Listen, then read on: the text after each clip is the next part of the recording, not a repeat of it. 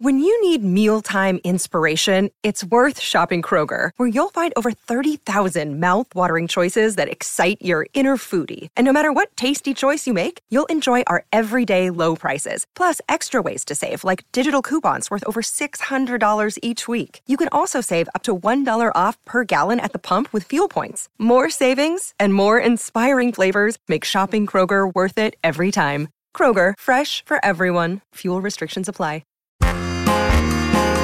This is the Jon Favreau's My Daddy podcast with Jessica Garcia and Monica Montoya.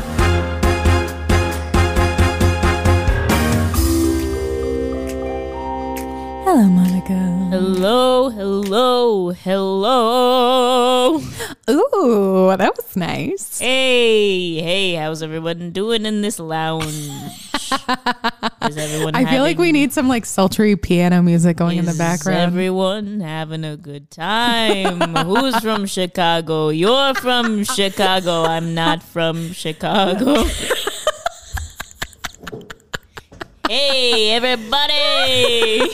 We're going to talk about films tonight. Films, baby, films. Hold baby. your gal close. That sweet dame you've got on your arm. How are you, Monica? I'm all right. I'm having some eggs. I'm having some coffee. Yes, you are. And I'm having a good time. I got these new cups from Amazon. They look like beer cans, but they're cups. Beer cans. But they're glass. They are glass. So they only really resemble the shape of the beer can and really nothing else. They don't Yes, it's just a shape. They're clear glass. That is not, it doesn't look like you're drinking out of a beer can. Yes, because no, I'll save this for my dad. Oh, okay. She's going to play coy. I'm playing Claire Foy. Well, I'm really excited about who we're talking about today. Who are we talking about today? We're talking about a recently very acclaimed actress. I mean, she's been acclaimed for a long time, but literally a few weeks ago won another Oscar. So that's exciting for her. I know. Four in her midst. 3 for acting, 1 for producing. Isn't that know. insane? It's crazy. Yeah. Which is bizarre. Truly bizarre. Truly bizarre. So today we're talking about Frances McDormand. I love this bitch. Frances McDormand, Lady of the Night. She brings things down with her hands on her silver tray. Oh. That was a great song. Thank you. She just has such nice hands. Yeah, sure. I've never noticed. Okay, well, I'm going to tell you a little bit about our girl, Frances. Frances Louise McDormand, born Cynthia Ann Smith. What the fuck? Is an American actress and producer. Frances was adopted at 1.5 years of age, and her adopted parents changed her name. Oh, okay, got it. And she grew up all over the damn place because her father was a pastor, and I guess he would like travel around and establish congregations, right? etc. As you do as a pastor. Correct. She earned her MFA degree from the Yale School of Drama, which we love that shit. We do. Before moving to New York to pursue acting, where apparently she was roommates with Holly Hunter, and I'm incredibly jealous of what life in that apartment was like. Dash.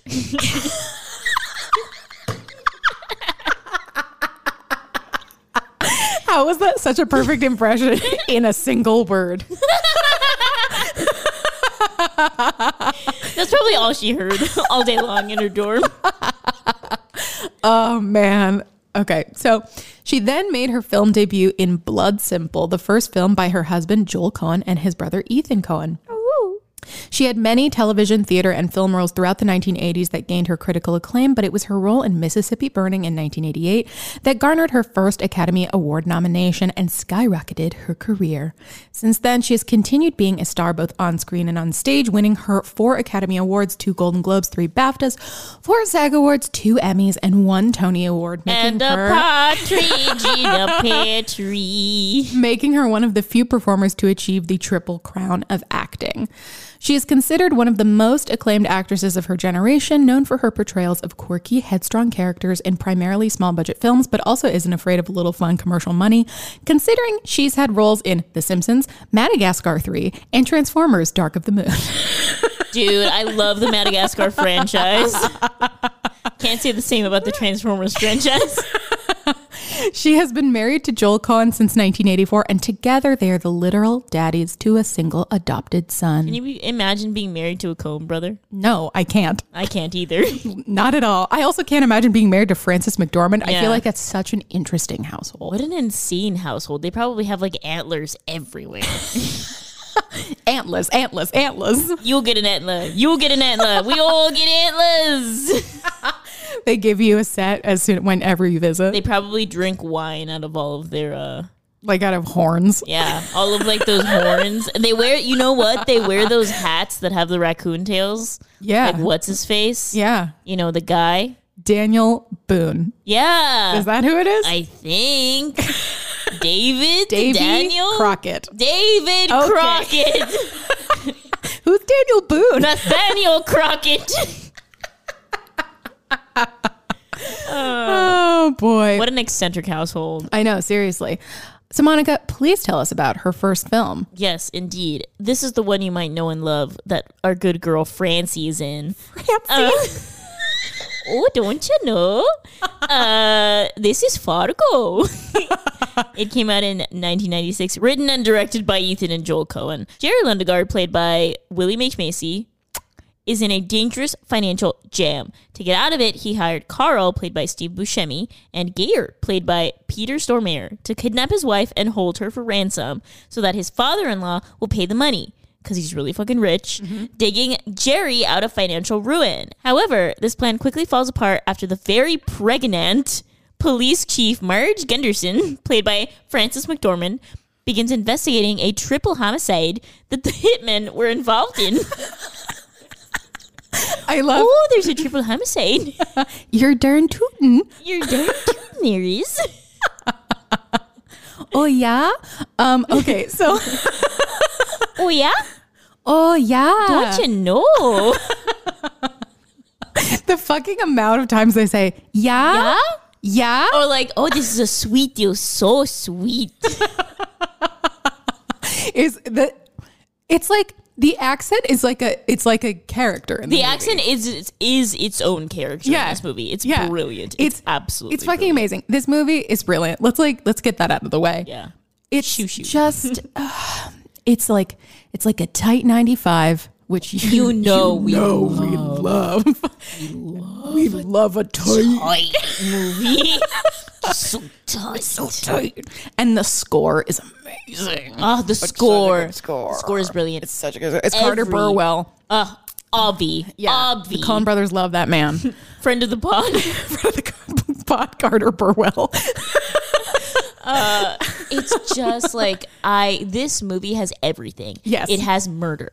It has Frances McDormand. It has William H. Macy. It has Minnesota. It has the Paul Bunyan statue. It has like everything you could ever want in a movie is in this movie. It's so good, and there are like dark aspects of it, but it manages to stay like light and familiar the entire time. Like there's the big kidnapping scene where where Steve and Peter, they my friends Steve and Peter. So Steve and Peter. they go and they kidnap Jerry Lundegaard's wife. And it's fucking hysterical. It's so funny. It's so funny because they're like coming, they can't figure out how to get into the house, and she's just sitting there. And she's just sitting there and watching them. So she's watching the Minnesota like morning news, and she's just knitting her scarf. And then here they come with those scary black masks, and you're thinking like, run. Yeah. But she's just standing there, or sitting there rather. Yeah. Like staring at them, waiting for them to do something. She's like, are they going to do something? Are they not? Like you can tell that she's like giving them the benefit of the doubt. Which is just so fucking like just hilarious. so nice Midwest. Because it just, the whole movie plays into this like stereotype of like the Minnesota nice. Yeah. Where like everyone's like super, super nice. Yeah. Oh, that's just great. Like, and they all have this ridiculous accent. Wait, is it Minnesota or is it like one of the Dakotas? No, it's Minnesota. Okay, just making sure. It's Minnesota. So the whole thing takes place in Minnesota, but he goes down to Fargo, North Dakota. Right. To, Fargo, you know, to make the deal with the guys to get them to kidnap her. I'm so sorry. I can't get through this portion without laughing. Because this accent is just so good. It's just so good. Anyway, so that entire scene essentially like sets everything in motion. Yeah. Right. Because before that, William H. Macy's character, Jerry Lundegaard, he is already like trying to make this deal with his father-in-law, who, by the way, fucking hates him. Yeah, fucking hates him. like wants him dead, like consistently tells him like, oh, like my daughter and my grandson are taken care of, but like you're not. Yeah. So William H. Macy's character is really just trying to like make sure that he gets the money no matter what. So he's like you can tell he's doing something sketchy. Yes. Like they're like the serial numbers of the cars aren't adding up. Like the audit for the deal isn't adding up. Everyone's like, oh, the numbers are sweet, but like nothing else about the deal is really working out. So you can tell like he's very shady, but his character is really nice. Yeah. Like everyone else is nice. So in like the Coen Brothers' world, like in the Fargo world, there's a lot of violence and crime, but because there's so much nice happening around it, it's really morally ambiguous what's going on. And you change who you feel sorry for throughout the entire film. Yes. Which is absolutely brilliant. It's fucking hilarious. Like Jerry, when he comes home and realizes that the kidnapping has gone through. Yes, after he's stomped on the mat to get the snow off of his boots. Correct. And he comes in and he's rehearsing his 911. Oh, Wade. Over and over again. My wife. Wade, it's Jean. Wade. Oh, no. And then he gets the receptionist and he goes, yes, Wade, whatever his last name is. It's just like this movie is such an incredible combination of like hilarious black comedy in a way, but also it's incredibly grounded, but also it's very artistic. Like some of the cinematography in this movie is fucking stunning. Like I think of that shot when Jerry has just been rejected by his father-in-law for the money. It's like over. And it's that wide shot of the parking lot. Yep. And you just see his little car in the snow. With the tracks. It's so fucking so amazing. Good. The cinematographer is Roger Deakins and he has done like everything. He's won all of the Oscars. He's been nominated 15 times for an Oscar and has never won. He's been nominated and he's never won except for, I think it was Blade Runner. Yes, right. I was going to say 1998. Blade Runner 1998, I'm dead. Don't come for me. No, Blade Runner 2049. Blade Runner 2049. Yes, yeah, correct. Correction. He's been nominated a bajillion 15 times, yeah. And has not won except for the one with Ryan Gosling in Correct. it. Yeah, he did Skyfall in 1917 and Revolutionary Road and all the movies that you're ones. like, how could he have not won? Yes. So it's fine, but it's also not fine. Yeah, but watch this for no reason, just for the cinematography, honestly. Yes, just for all of the snow. Correct. Which apparently it was like a shit much snow. It was a shit snowfall that year, so they actually didn't even film it in like the parts of Minnesota. Where did they film it? I didn't read They about like this. went north. They like went all the way north. They go to like Canada or something? Well, right below. Sure. You know. I know. I don't know how geography works, but I would say that like north of Minnesota is Canada. Yes. Oh yeah. Someone's gonna be like, no. No, can you imagine? Anyway, all this to say, this is a crime story. Yeah. This is a story about a crime. And what happens when someone commits a crime, Jessica? Well, the cops have to come investigate the crime. The cops. Cops. Who is the main cop in this movie? We have Frances McDormand, aka Marge Gunderson, coming in. She's probably 8 months pregnant. I think she's 7. Or 7. Yeah, she's 7 months pregnant. Like she can't tuck in her police chief shirt. It's very cute and funny. We've got her coming in right at the 30-minute mark. So right in your second act, which is amazing. I love how they set all of this up and like ramped you up and then dropped you into like Frances McDormand and her very like domestic life. Yes. And like her husband who like paints mallards. He paints mallards and he's trying to get one on a stamp and he wakes up early to make her breakfast. He's like, no, Marge, I'll make you some eggs. He says, I'll fix you some eggs. It's the cutest fucking thing. And it's great because like it's the like her being that pregnant is like the ultimate vulnerable position for a woman to be in, but she's the fucking police chief and she has to go investigate a triple homicide. Exactly. Which is it's insane. So insane. And she's so knowledgeable. So like as you move through the movie, this character actually is like a million steps ahead of every other character because she's good at what she does. Yeah, she's super good. Never mind her being Minnesota nice, never mind her being a woman, never mind her being pregnant. She's just insanely good at her job. Yeah. So all of the other biases that people might have towards her melt away as soon as you realize that she knows her shit, because like people get frightened of her. Yeah. And you know, there's like one of the many climactic scenes at the end where the Swede is running away. The Swede has been found out because he's putting Steve Buscemi in the wood chipper. Yeah. And it's just his ankle sticking out. The fucking shot of the blood like splattering onto the snow because his body's going into a wood chipper. It's so gross. It's hilarious. And so amazing. It's so good. But he's like, the Swede is running away, and she's like, put your hands up. And so she's very calm, and she's like, okay, guess I gotta shoot ya in her mind. And she shoots him in the leg, point blank. Yeah. And he's far away, and she's a really incredible shot. And then she just like throws him in the squad car and like takes him away and goes, man, why'd you do that? Yeah. It's that last scene is it's really powerful, but it's also so fucking simple, where she's just like, why would you do that? Basically. And there's more to life than money, you know. Yeah. It's just like she can't wrap her head around it, but this is like the shit that she deals. I mean, she doesn't deal with triple homicides all the time, but like this is she's a cop. She deals with the worst of the worst in Brainerd, Minnesota. Right, absolutely. But she still has this kind of like, she is not naive, but some of her like mind, like her principles would be perceived as naive. Like her values. Yes, exactly. Where she's like, it's not all about money, but like you're a fucking cop. Like you recognize that it is for some people. Yeah, it really is. Yeah. So it's funny to see like her as a domestic partner, her as a cop, her as a scolding mother almost, and then her in that insane scene where they're at like the bar. It's her and like her ex-classmate who's like just there, and he's like basically asked her out on a date even though she's married and pregnant. And he's like trying to make moves on her, and she's like really uncomfortable, but she's still very nice. Yeah. And he's like, oh, my wife died. And she's like, oh, I'm sorry. I'm so sorry. Yeah, she's just like, she's so wide-eyed and kind and simple, but she's like equally smart and observant at the same time.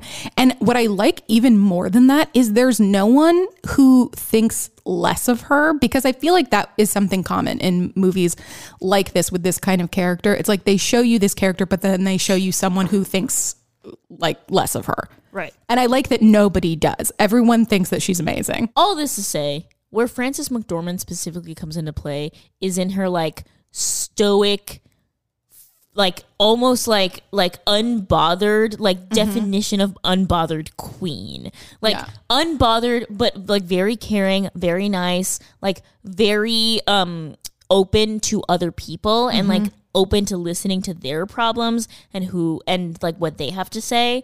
And like the special sauce that Frances McDormand brings to it is like her ability to be very awkward and like almost like gawky at the same time as being like, you know, conventionally beautiful or soft or motherly. Like she can really do both, which is imperative for this role. Correct. Because she needs to have some softness to her and also that edge to be the police chief and to be able to solve these murders. So her character brings out, like, in my opinion, the best of Frances McDormand. Yes, I agree. And I think that something that really sticks out to me is that like her performance is so genuine and true every step of the way. And also something about this environment and these people feels very nostalgic and like familiar in a way, even though I've never been to this part of the country and I wasn't alive this time, etc. But like it feels familiar to you in some way, but then you kind of like step back and as a whole like experience, you realize how over the top it is.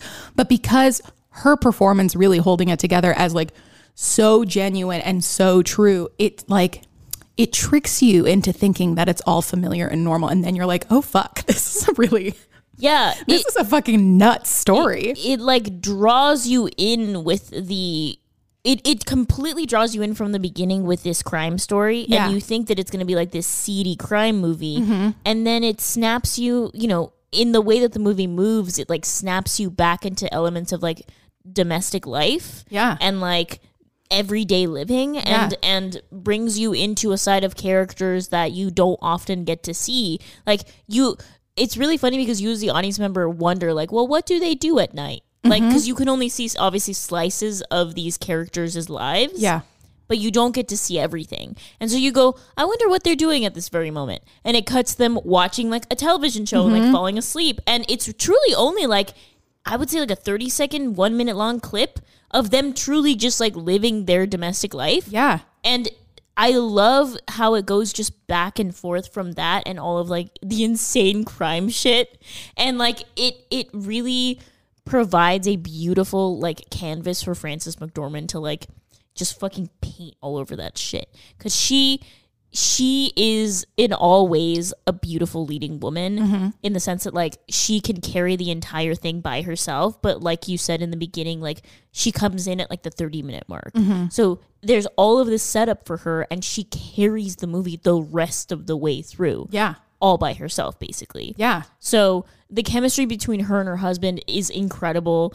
The chemistry between her and William H. Macy is just incredible. Like, I love their exchanges every single time she like walks into his office and asks him, like, is interrogating him and interviewing him. You can tell that she's like about to like say something, but really like reserves herself, and it's really fun to watch. I'm a big fan. Yeah, it's really fun to watch a character like this that you would perceive as simple.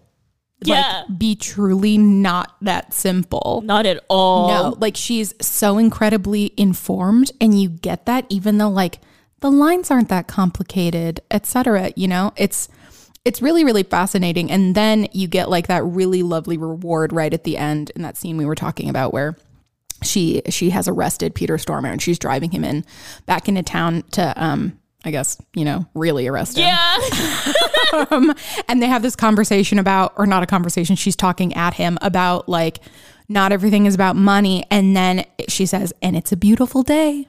And like, this woman just really appreciates the smallest things in life, and she really values her life. And so she doesn't understand how someone could just be that bad and deprive other people of things like this and deprive themselves of it, because that's what he's depriving himself of by, you know, murdering people, because he's going to go to fucking prison forever. Absolutely. And there's like this beautiful like juxtaposition of like all of the fucking violence and crime, and then bringing it back to like lighthearted humor. Like Frances McDormand's speech at the end is, I think, some of her best work, because she's able to go through a range of emotions while also trying to like wrap up the story with like a pretty little bow. Yeah, because even though the story was like visceral at times and like very challenging and very dark, it's her job to kind of just like, well, let's make it better now. Like, so at the end, she's like, you know, she's saying all of these things, and she has all these emotions as like a woman, as like a soon to be mother, as a police chief, like all of these various emotions. And she's thinking like, what would drive people to do this thing? And like, oh, but I see this all the time. Okay, but like, you know, I'm bringing a child into this world. And then she ends it with like, and it's a beautiful day. Yeah. Like, it's so exciting to watch something like that, and to see her like pick and choose all of these moments to like let you in, and then finally at the end completely closing herself off and going, and it's a beautiful day. Yeah. Like really just putting her beautiful flavor into it. I totally agree. I mean, she's amazing in everything, but this is really one of my favorite of her like quirky roles. Yeah. And she's just so funny. Yeah. Like, she's fucking hilarious. Hilarious. Like, she has incredible comedic timing. She has incredible instincts. She's so fucking funny. And I think people forget that sometimes about Frances McDormand, is how inherently funny she is. And she really shines in Fargo. Ooh, yeah. We love Fargo. And now we're moving to the second Frances film, which is a lot sadder. Yes. It's a lot darker. And that is 3 Billboards Outside Ebbing, Missouri, which came out in 2017, written and directed by Martin McDonagh.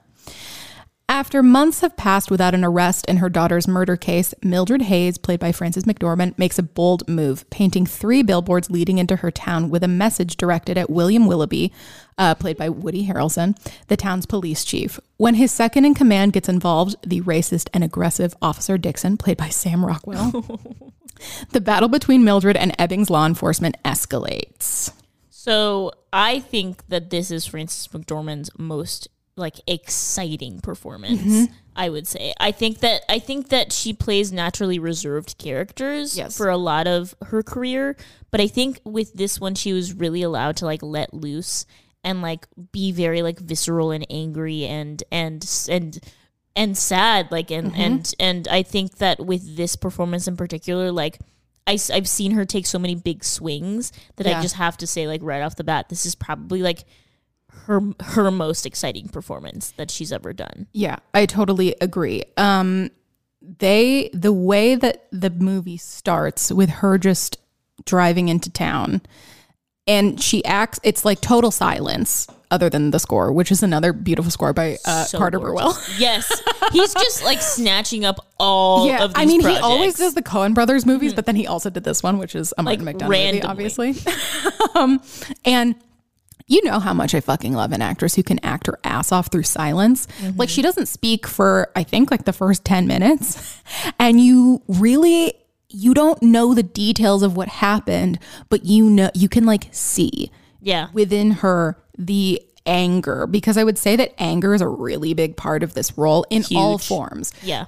It is anger that is mostly about grief, but an anger that's about vengeance. And I think that's her big driving force. And you can see that right from the beginning. And it's super powerful before you even get into any of the detail. Absolutely. And I want to go back to what you said about the different anger that she shows, because it's you're right. There's a series of different angers, plural, that she goes through. There's brewing anger. Yeah. There's seething anger. There's rage. She has even a silent brooding anger or an anger that bubbles in the background. Yes. If you want to talk about someone who can do something with only one emotion, Frances McDormand, I have never seen another actor take one emotion throughout an entire motion picture and change it and completely transform it in a million different ways. Especially anger. Anger is such a difficult emotion as an actor. Yeah. Because it's you can't just yell. You can yell and it'll be fine and that's a performance. Sure. But that's not the only way to portray anger. Yeah, and I agree. And that seems to be, from what I've heard, to be a very difficult emotion for actors to really get themselves into, because it's hard. Anger is a really scary emotion. Sadness, you just think of a sad thing and you go, oh, I'm sad. Yeah. Boo-hoo. Yes. If I cannot cry, bring me the teardrops. Correct. I can do this, right? But anger, people tend to just kind of blow their tops off and call it a day. But what Frances does in this movie is she has this weird dial of anger, and she turns it up and she turns it down throughout, as the movie moves. And it's very, very exciting and sometimes very scary to watch. Yeah. She gets guttural at some points. Yeah. It's very, like you said, it's fascinating and super impressive because her take on anger is so specific, and it's such a unique portrayal of grief and a form of revenge in a way. Yeah. And she just does it. She does it so well. And I think sometimes seeing emotions like that can get a little boring, even when they are nuanced. Right. Watching 2 hours of someone just be really upset about something can get really fucking boring. Stale, yeah. But you really support her because she's so stern and simmering the whole time. And you as an audience member do not question her at all. As much as she does that this is just how things need to be in order for any kind of progress to get made. Yeah, it's a driving force. I would go so far as to say anger is its own fucking character in this movie. Yeah. Because anger is the thing that drives everything in this movie. It's the catalyst for every action in this movie. anytime someone does something that gets another character angry, that is the thing that drives the movie forward, is this like character of anger and the way that like anger moves through this fictional town and how everyone reacts to each other and how everyone like takes up space in the town. Like there are obviously like the stereotypes of like the Southerners in the Southern town, like sitting on the porch drinking beer or whatever. But as you like look into their lives and like see what like why they are doing what they're doing, like everyone has anger that has driven them to be the way that they are. Yeah. For example, Sam Rockwell's character, oh my god, Officer Dixon, who is Sam Rockwell is sneaky. We're gonna have to do an episode about him soon. He's a sneaky bastard. He's like, I would say he's similar to how I feel about Daniel Kaluuya, and I am so excited to see him in shit. The older he gets, the more they give him to do, and the better he gets. Yes. Like, oh my god, like Sam Rockwell in this fucking movie. Yeah. Oh my god, like he and Francis, like match made in fucking heaven. I know, match made in heaven. He plays like the racist, angry, like oddball cop who's like he thinks he's like above the law, basically. But at the same time is like very like, oh yeah, like, oh, I love authority. Like, yes, like the chain of command, respect for cops. Yes.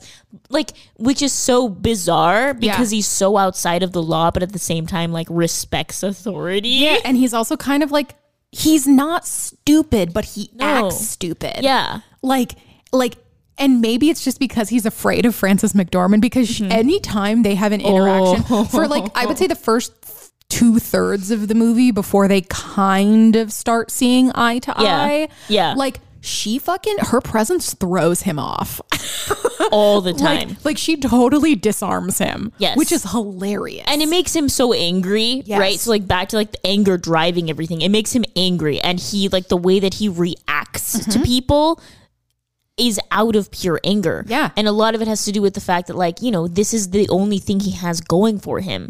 Back at home, it's just his mom, and his mom is like, he's like the classic, like, mama's boy. Like, she does everything for him, blah, blah, blah. But, like, you can't help but look at the people in this town and be like, yeah, y'all have a lot to be angry about. Yeah. Y'all have a lot to be angry about. Y'all are, like, living in this insane town where people are, like, all up in each other's business. No one has a second of privacy to themselves. The cops are fucking rampant pigs. Like, they're just like arresting people left and right for God knows what. They make it a point in the movie. Frances McDormand has multiple lines where she's like, how come you guys are like focused on like arresting, you know, the black folks in this town for doing nothing? Yeah. And you can't find any of that time to like arrest my daughter. Like, how, like, you're basically like their racism is showing, like their skewed perceptions of the law is showing, like their preferences are showing, like all of it's showing, and it sucks, and it just makes everyone so angry. Yeah. And people are also angry because they can't say anything about it, because then they'll get arrested, and it's just like this vicious cycle of just anger and like hatred. And so Sam Rockwell provides this like lovely like comedic like flavor to the film, and it's like it provides some really good relief to a lot of what's happening, because this movie is very sad. Yeah, but unfortunately when he's funny so often, but like obviously from a really dark place, right? But when he lashes out, it's fucking terrifying. It's terrifying. It's absolutely terrifying. Like when he throws Caleb Landry Jones, who, oh my God, who's also amazing in this movie. I love him so much. When he throws him out the window and starts beating the shit out of him, that's like, it was scary. It was so scary. It was so fucking scary to watch someone lash out of such pure hatred and anger, and like he punches a woman in the nose and then just like runs downstairs and beats the shit out of this guy with people watching, and he's a cop, and then he just walks back into the police station. Yeah. And no one is going to do a single fucking thing about it. Yeah. It's horrifying. It's fucking terrifying. A lot of this movie has to do with like handling truth and like accepting what's happened and like moving on from that. Right? Because no one can move on from anything. Everyone holds like a grudge. Like the town is like just a giant town of people, or a small town of like people holding these giant grudges all the time. And there is no way, like the only thing driving Frances McDormand's character is the sheer fact that she wants to find the fucker who like did this to her daughter. Yeah. And like dot. Like Exactly. it's very unclear what she actually wants. And even at the end of the film, when they're like going after, by they I mean Frances McDormand and Sam Rockwell, who team up at the end, like they it's a become fucking friends. like it's a fucking superhero movie, And or then something. it's a buddy cop movie. And then it's a buddy cop movie, and then that's 4 billboards outside of it. So, and so they like team up at the end. Even then, it's unclear what her end game is, right? Because it's almost like she's afraid to find out the truth and to face the person who did this to her. And every time she thinks about what happened, it's almost like she puts a block up. Like Frances McDormand has this incredible quality to her acting where like whenever you can tell whenever like the cogs are turning in her mind, whenever she like silences them and goes, you know what, no, I'm gonna focus on the task at hand and distract myself from feeling like I fucking failed as a mother. Yeah, and totally. when her ex-husband like comes in with what's her face, what's her name, Samara Weaving. oh my god, I saw it on a bookmark. She's hilarious. She's so funny in this. She's the star in Ready or Not. Yeah. And oh my god, she's incredible in that movie too. If you haven't seen Ready or Not, so go good. watch that. She's so good in this. I cannot wait to see what else she does. She has impeccable comedic timing. She's an incredible comedic actress. So good. Yeah, she plays the 19-year-old girlfriend. Who's like works at the zoo but then got fired and like now works at like a horse place. Yeah. She's the girlfriend of Frances McDormand's ex-husband, who, mind you, is like in his 50s. Yeah, and they're all like in their like late, like early 50s, mid 50s. Yeah. But this bitch is like 19. Yep. And like acts 19. Yep. So anyway, it shows a lot in like when Frances McDormand's character's ex-husband comes in and like starts talking to her about like all of the stuff that her daughter had told him before she had been murdered. Yeah. He was like, yeah, like, you know, she said that she wanted to live with me. And you can see Frances McDormand like start to break down like brick by brick. It's so fascinating to watch because as he says these words, you can tell that she's telling herself that's not true. That's not true. Like, it's okay. Everything's fine. You did everything you could. You're currently doing everything that you can.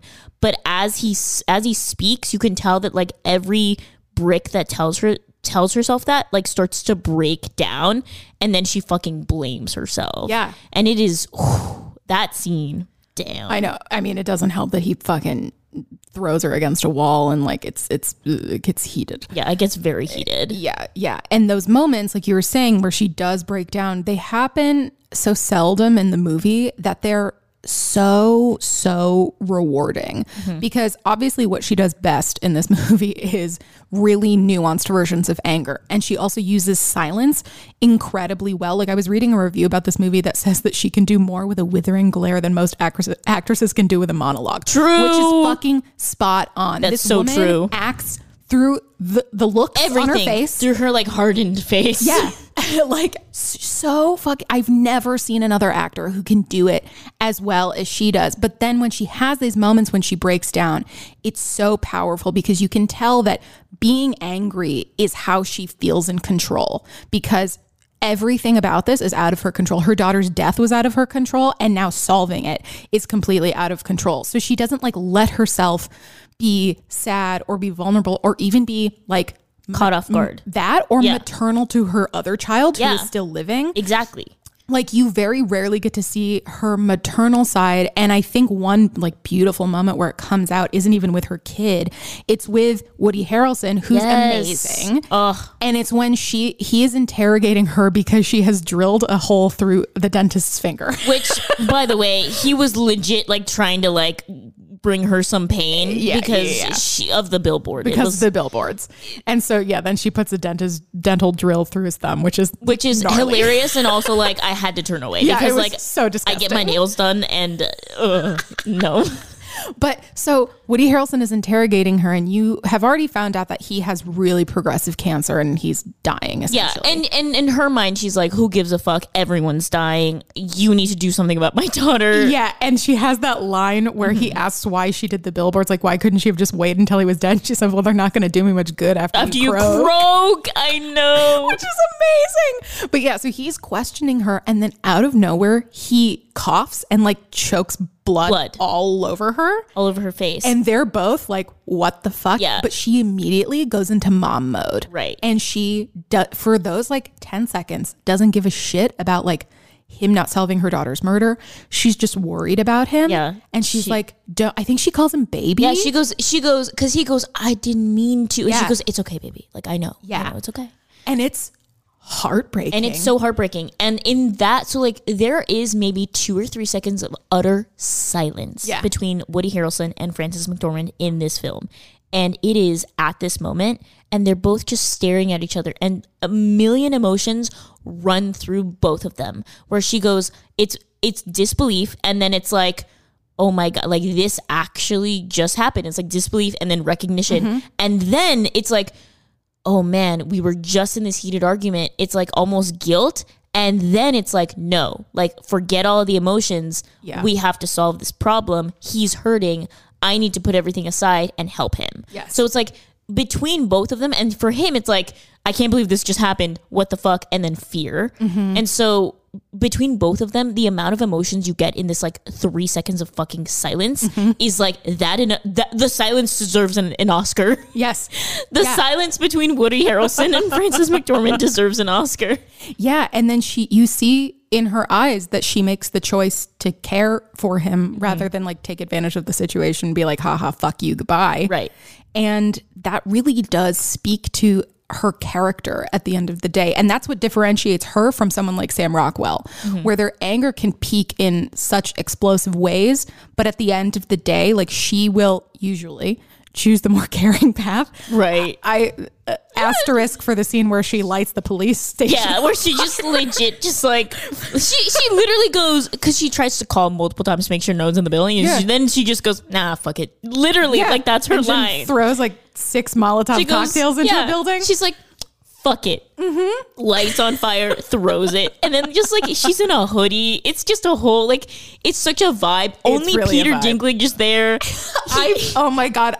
When I turned this movie on, I had seen it before. Totally forgot that Peter Dinklage was in this movie. He's so good at this. He's so good. Which, like, please put Peter Dinklage in more movies. Correct. Like, please. He's such a good fucking actor. He's so good. And he like held his own next to Frances. And they're like, so funny together. oh, they're so funny. Even together. though like their scene was really, really awkward. Gut-wrenching. Like, I feel a lot of secondhand embarrassment when I watch things. And that scene, I was just like, ugh. The thing is, I felt secondhand embarrassment for both of them. Yeah, totally. Yeah, so like in that scene when Peter Dinklage and Frances McDormand are on like the date that she like promised him, Yes, they like run into her ex-husband and the girl and the zoo girl and Samara. I don't even know if that's how you say her name. I think it is. Who knows? It doesn't matter. She's hilarious.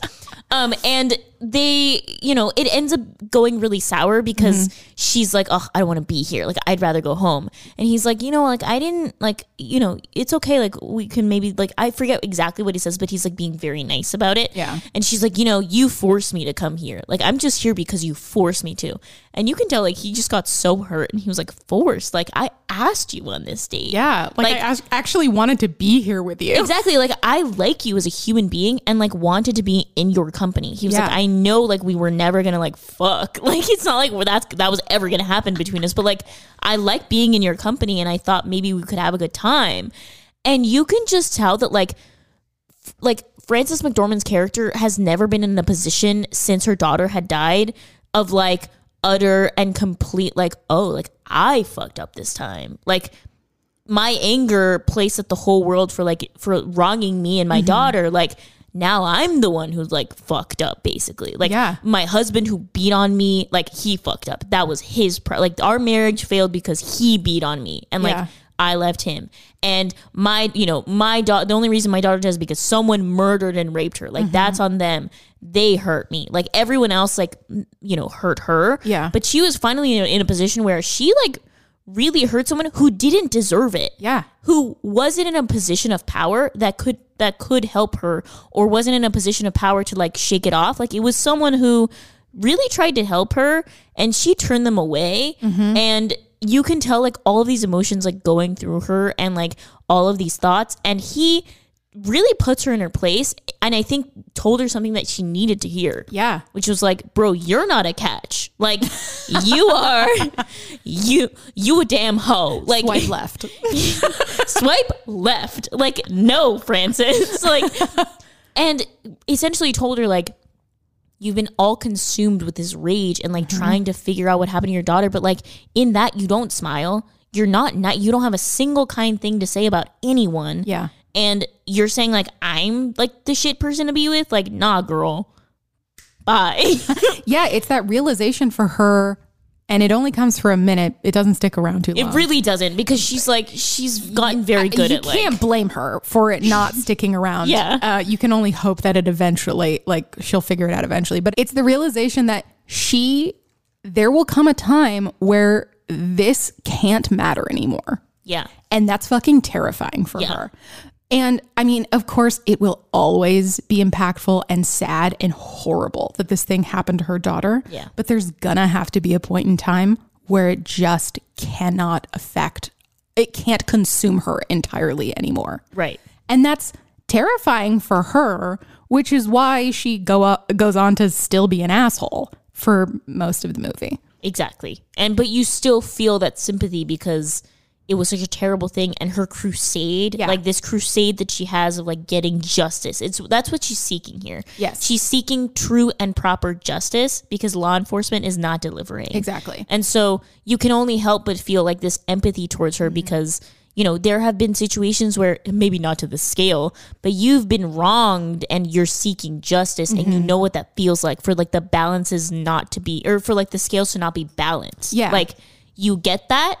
And so if you're just with her on that level, on, like, the fundamental level of these scales are not balanced, like, justice has not been served, then you ride with her. She's your ride or die throughout this movie. Yeah, I don't think there's too many moments where you judge her. And if you do, you don't continue to. You're like, that maybe wasn't the best decision, but you still accept her and you're kind of, like, on her side. And then you do get rewarded at times, like that moment where she's sitting next to the billboard and she's trimming the flowers or whatever she's doing, and the deer comes over, and like that's the only time in the movie where she actually gets sad and, like, kind of breaks down and starts crying.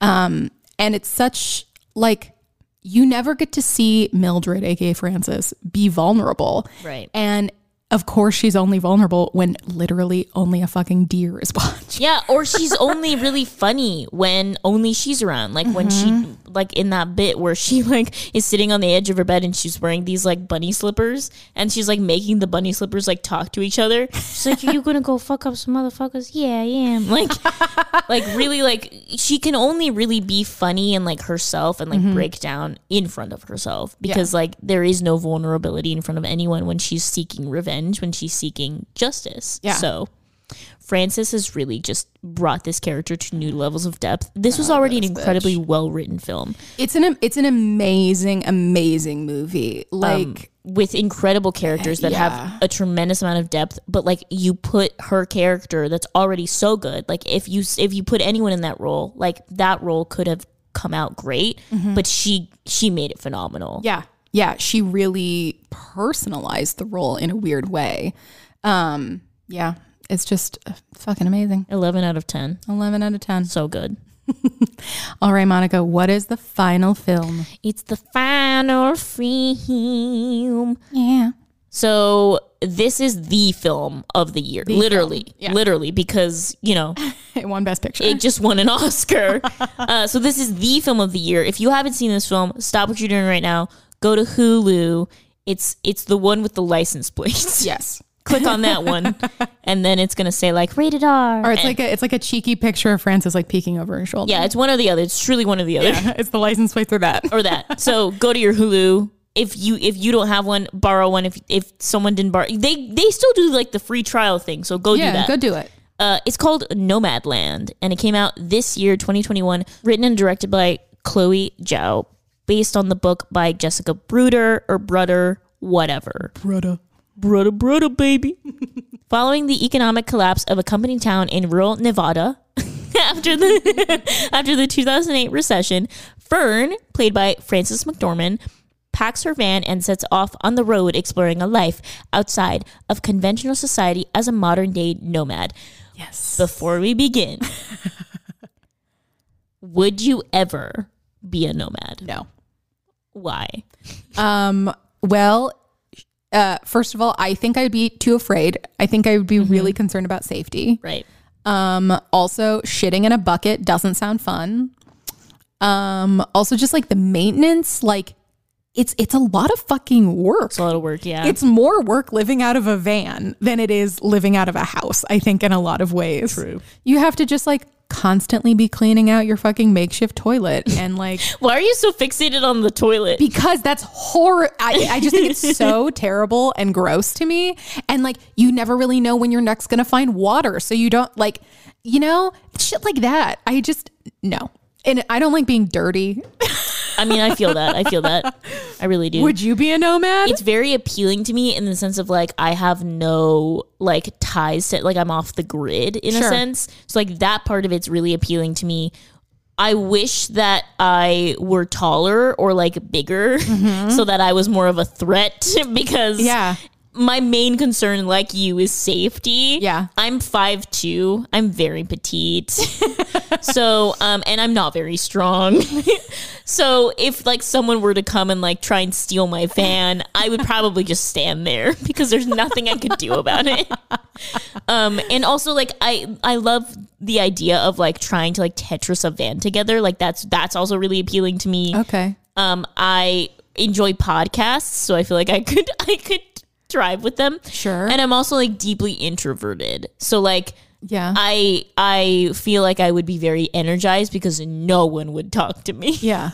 So yeah, you're right. Those are all the pros. The cons are like, I don't mind shitting in a bucket. I really don't. That sounds fucking disgusting. I also don't mind shitting outside. I don't mind that. No. I don't mind peeing outside. No. What I do mind though is like all of the maintenance of the van. Yeah. Like I hate cars in general.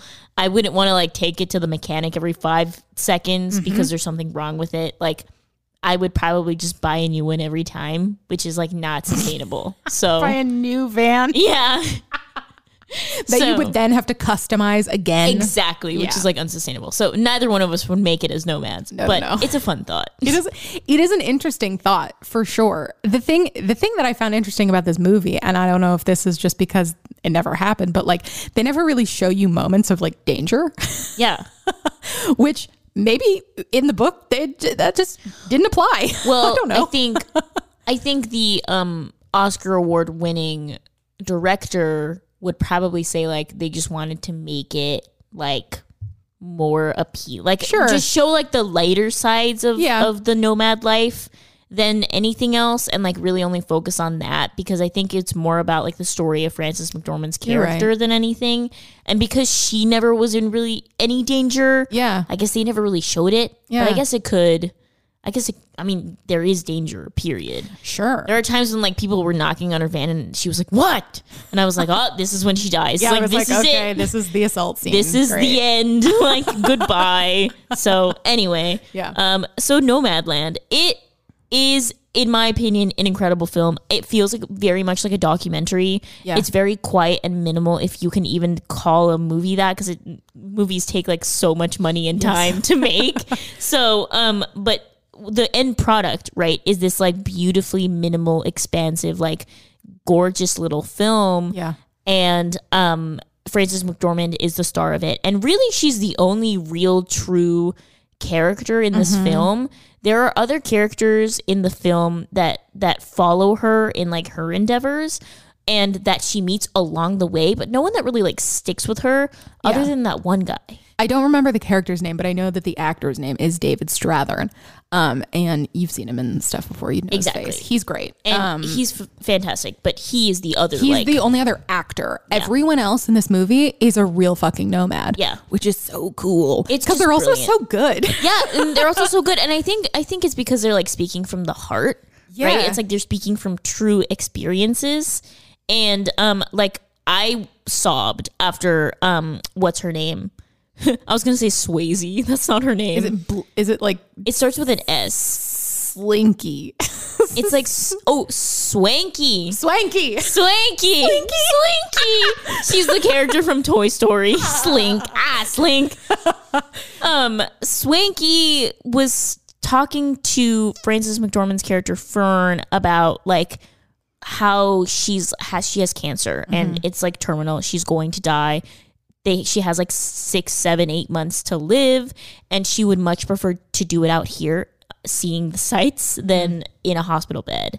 And there's so much like joy in the stories that she's recounting to Fern, and in the way that she like shares the accounts of the things. Like she's so ready. Like, you know, she's explaining to Fern how she's seen so many incredible things. Yeah. And she just has these stories completely at the ready, where she's like, I saw like a whole family of meese. of mooses. A moose family. And she's like so happy. And she's like, and I saw all these birds, and like and it was like I was flying with the birds, because you could see like their reflection on the water, and like they were all around me, and it was like I was there. Mm-hmm. And like in the way that she was telling Fern this, I was like very moved, because it just seemed very genuine and real, and like as if those were her true experiences, which I'm sure they are. Mm-hmm. And she has no real regrets in this new life of hers. Yeah. Because she is forging it herself. Yeah. And I think that's what's so appealing about like the nomad life, is that you are forging your own life. There's nothing around you that is inhibiting you from going to X place, Y place, Z place. And the only thing that's like really stopping you from any permanence is yourself, right? And, you know, that's why they say, like, we'll see you down the road. Like, we never say, like, a final goodbye, because you know that you'll eventually see a person down the road. Yeah.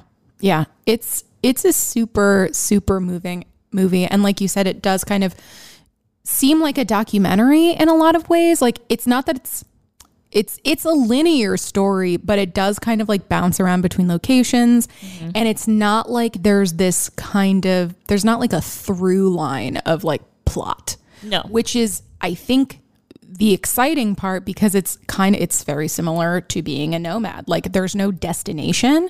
It's just about living and the experience. Mm-hmm. And it was a very like refreshing movie. And obviously getting to see it through the lens of Frances is amazing, because she's usually known for playing these like really like quirky, over the top characters who are super unforgettable. And that's not to say that Fern is forgettable, but like she's probably the most subtle character of Frances's career. Absolutely. Like it was, and we were talking about this the other day, like it's really hard to articulate what she's doing, because I'm like, I can't see it, but I know that she's doing the most incredible work I've seen her do. Yeah, with specifically this role, like with the Fern role, she plays up like her awkwardness in the sense, like not in the sense that she's not sociable, right? Because to be a nomad is to like welcome community almost. Yeah. So you have to, wherever you go up to someone and say hi and say like, do you want to trade for this? Like, do you want this? Like, is there something I can get you? Is there something that you have for me? Or to just say hi, right? Yeah. You have to be sociable in that way. Like you have to be able to come up to someone and ask them something, or else like it's a very lonely life on the road. Yeah. Like, okay. So with Fern, it's not so much that her awkwardness is like bad, but because she's lived so much of her life as a nomad completely alone, it's hard for her to integrate herself into a large group of people. Like for example, there is the like scene towards the end of the film at the barbecue when she goes to visit her sister for some money to fix up her van. She's like kind of a little bit awkward around everyone, and she doesn't really know what to say, and she is very quiet and like kind of mousy.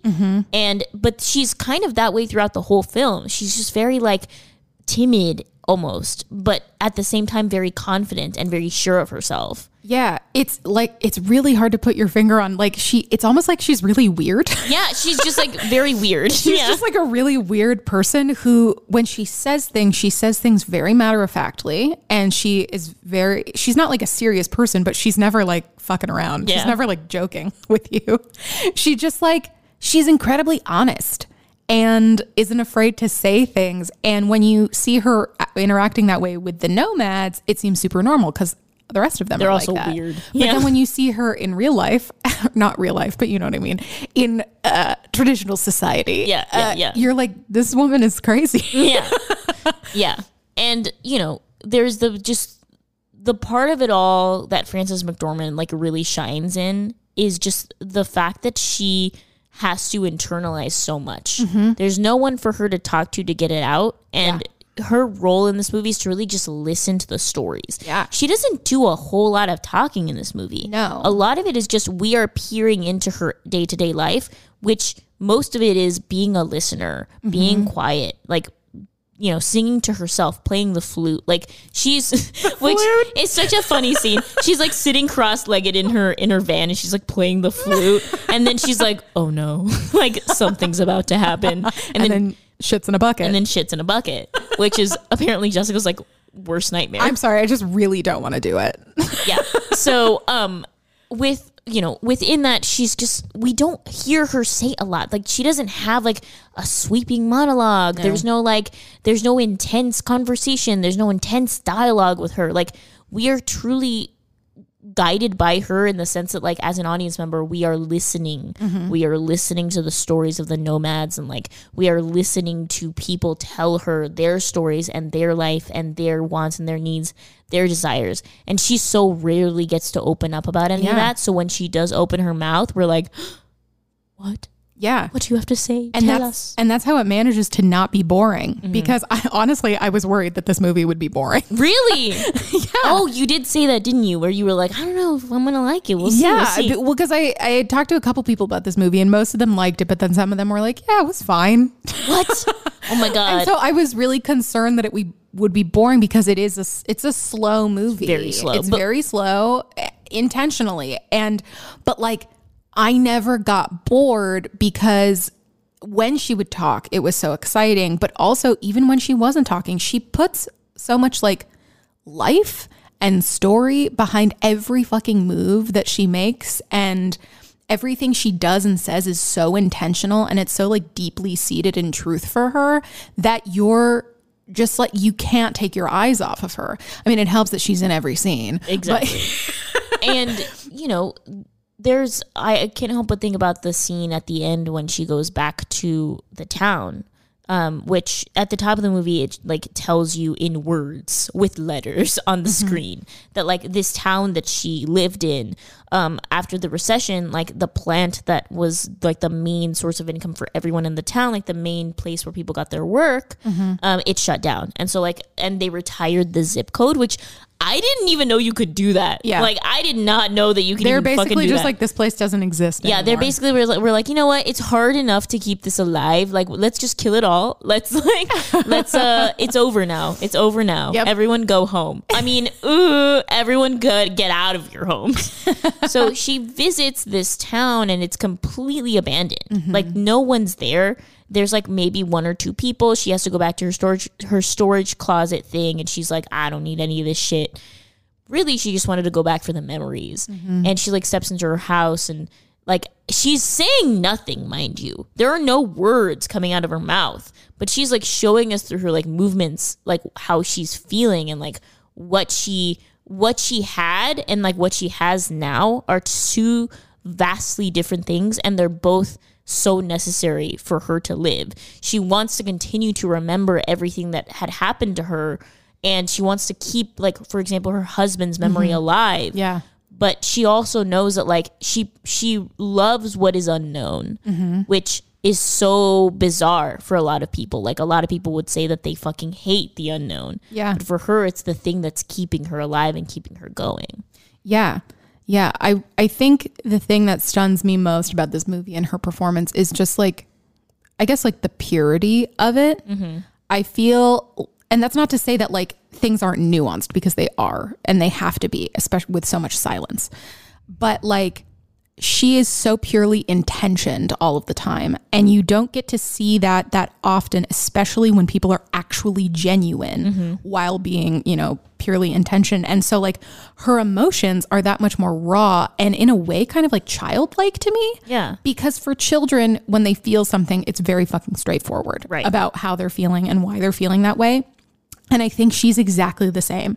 Like when the guy, when he breaks her plate, oh my God. When he breaks the dishes and she literally turns into a toddler. And she goes, go over there. Yeah. She's like, go over there.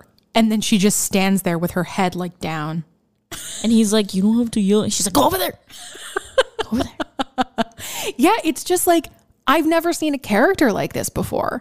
And she does such a good job because it's just like, again, I'm like a broken record, but it's just so honest. It's very honest. It's very pure. And it's just lovely. And I've never ever in my life seen a movie like Nomadland. Yeah, and same. for Frances McDormand to helm it, it's like, it was just such a treat to watch it the couple times that I did, because I can't describe it. Like, I think that you really just have to go watch it. It's a very unique movie, and there are so many genuine moments in it that, yes, it is slow, and yes, it is not for everyone, but there are so many genuine moments in it that you truly are like, you feel almost like you are disrupting someone's life by watching it. You feel as though you're there, like, and if you say anything, you're going to like disrupt what's going on in the same way that like Frances's character is listening. You are also listening.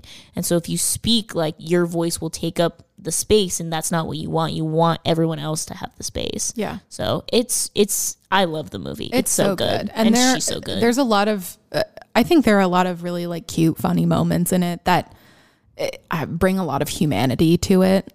Yeah. It's great. 10 out of 10. So good.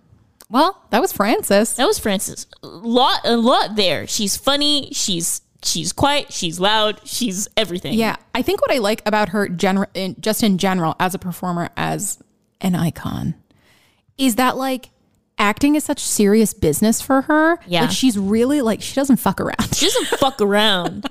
And she's so well respected. And she doesn't like give a shit about her own fame. No. She's just like, she knows she's famous, but like, she's just like, I'm here to do the work. Yeah, she's like, I'm here to like tell the story. Yeah. That's what I'm here to do. Yeah. And it's just so refreshing to see a woman of her caliber doing what she does, doing what she loves, and like coming out on top every single time. And like, you can just tell that she fucking loves it. Like, she just loves what she does, and she loves finding these like little pocket stories that she can bring out into like the spotlight, because she knows, this bitch knows that she's like famous, if you will. Famous. So yeah, I just love this bitch. So good. Well, Monica, what's your dabble? So I have a very interesting dabble for you today. I have been very into I have to pull up the account, but I've been very into following this Instagram account, which, if you guys aren't following this Instagram account, who are you? It's called @CoffeeBay97. Oh, I am not following this account. Oh my God. Okay. Coffee Bay 97. Yes, Coffee Bay, COFFEEBAE 97. And it is the best account on Instagram, like, hands down. It's essentially this like woman. I'm not 100% sure like who she is or like what she does or whatever. It doesn't matter. The point is, she makes these incredible like coffee concoctions on her Instagram, and she's been doing this like all pandemic long. It's like the thing that's gotten me through basically the last like couple weeks, because like I found it just a few weeks ago, and I've just been watching it every single day, and it's brought me so much joy. Wow. She like makes all this coffee. It's like super aesthetic or whatever. And it's like on her like marble like countertop, and it's like in direct sunlight, so you can see all the ice. It's so icy. And like, I love ice. So like, and she uses so much ice. I love ice. Well, she uses a lot of ice, and like, it brings me a tremendous amount of joy. Yeah. And it's just so good. It's my favorite account on Instagram. Go give it a follow. Again, @CoffeeBay97. Massive plug. She's so good. Oh, and wow. yeah, that's my dabble. It's just I just sit there and like watch these videos. It brings me so much peace. Incredible. Like your stupid bee videos. I love my bee videos. Get off my ass. I love the bees. What is your dabble? Okay. Well, you know about this already. No, I don't. But yeah, yesterday I got electrolysis done on my face, which is very exciting and maybe boring for some of the people listening right now. Tell the listeners what it is. So exciting for me. So basically, it is a hair removal technique, service, procedure. And it's permanent, or it's eventually permanent. You have to do it multiple times. But they take like it's like a little needle and it's very hot and they insert it into your hair follicle and then they zap you, in each hair follicle to kill it, basically. Mm-hmm. To murder it. In cold blood. Yep. And then they pull the hairs out and then you leave with a bare face, but you have to come back every like hair growth cycle, etc. And so I'm sporting a very like red chin today, but I'm so excited. But it also hurt a lot. Well, I mean, like why would someone want to go get this? If you want permanent hair removal and laser isn't going to work for you because laser isn't permanent, it will take it away for a long time or like thin it out, but it'll come back eventually. And some people, it comes back like even worse. Oh no. Some people also suffer really bad scarring from laser and electrolysis. If you go to someone good, and I went to like one of the best people on the East Side, and your skin will be fine. And I'm very fair and I have really sensitive skin, so I was really concerned about obviously having a hot needle stuck into my face 100 times. But yeah, I think I'm doing good. So. How thin is this needle? Because it has to go into like a pore. It's as thin as that. No way. Yeah. I mean, I didn't see it so they don't want you to watch it happen.